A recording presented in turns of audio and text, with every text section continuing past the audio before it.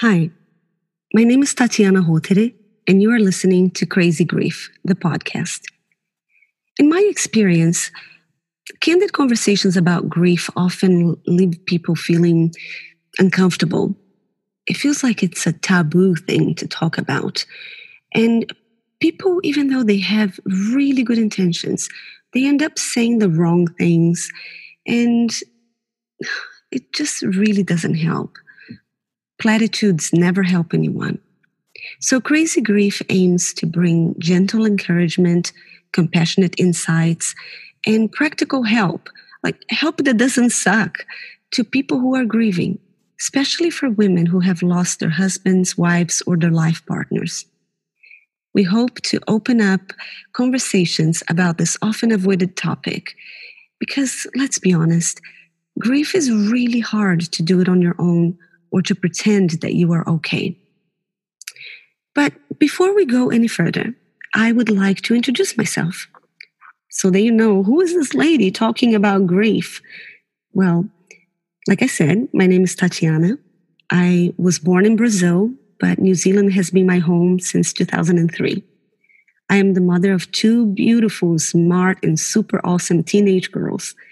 I'm an actress, a writer, a dancer, an artist. I really love good food, and I love art, beautiful things. And I was a wife. When my husband Jason died in the 9th of May, 2017, I felt like I had slipped into a nightmare. Nothing made sense. The world became a very scary place, and my inner world was in such turmoil that I literally felt like I was losing my mind. I just wanted to wake up, but life had become a nightmare. And there was no waking up from the terrible reality that the man I loved wasn't coming back, and that my children and I would have to face life without him from then on. I slipped into a dark and overwhelmed depression. I began to struggle with paralyzing anxiety, panic attacks, even suicide ideation. The intensive emotional pain affected my body so strongly that my autoimmune system and my nervous system collapsed, and I became debilitatingly ill. For months and months, I couldn't work, I couldn't eat, I couldn't sleep, I couldn't function. Just to get out of bed every day was a huge task. I had to be strong for my girls, but I was so broken and so distraught that all I wanted was to go to sleep and not wake up anymore. I felt guilty for falling apart and for not being able to look after my children because they were also grieving and struggling to adjust to this new normal. But I hate the term new normal, to be honest.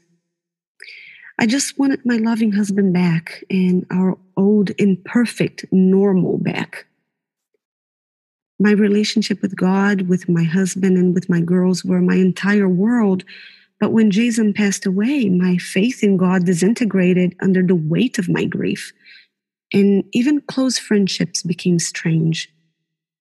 With no family in New Zealand, I felt utterly alone and lost. So I turned to therapy, to writing, to leaning on some really good friends. Well, I saw my counselor every week for over a year, and I wrote and wrote and wrote and wrote some more. I think I was trying to make sense of everything that cannot be made sense. It was just so bizarre. Writing was cathartic at times, and it was painful most of the time, but it also gave me some respite from the constant agony. You know, like when you feel really sick and then you throw up and then you get some relief, even though the sickness is still there. Well, that was kind of like writing was for me. I was throwing up on a page. And that gave me some brief relief so I could start to see that I was making progress. At least I was getting out of bed. And at least I started to find some things in my life that I could enjoy. Well, after all that writing and all the many hours of therapy, I got a lot of insight into my own inner landscape.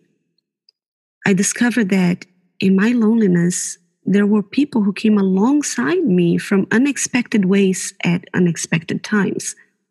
I also discovered a new way to relate to God and to be kinder and more compassionate to myself.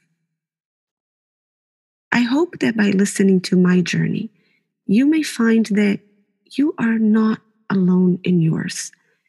We are all alone in our grief, don't take me wrong. But when we listen or read about somebody else's grief story, we feel a sense of companionship. And I learned that this is possible to be alone together. I am so glad that you found me, but I'm also so sorry that our paths have crossed in this way. My guess is that what brought you here to this podcast is the heartbreaking grief of the death of someone you love, and the desire to find some solace, some light, some something, anything that might help alleviate the never-ending ache you're carrying. I know that ache. It never goes away. I am also carrying this never-ending ache, and I'm also looking for safe ways to alleviate the suffering that my crazy grief has thrusted into my life. Especially because my kids are in the teenage years when they need me so much in different ways, when they are forming themselves, their identity, and they are also really struggling with the absence of their dad. Maybe you also have kids and you don't know how to connect with them, and you don't know how to grieve together because it's tricky. There is my grief, there's their grief, there's our grief as a family. And then there's the grief of everybody else around us that also lost a son, a brother, a friend. Well, maybe we can connect, and maybe by listening to my story, my sincere desire is that you may find some comfort, some sort of solace in the knowledge that, yes, you are alone in your crazy grief, but maybe we can be alone together. With all my love, I hope to see you in the next episodes, and wishing you light and peace.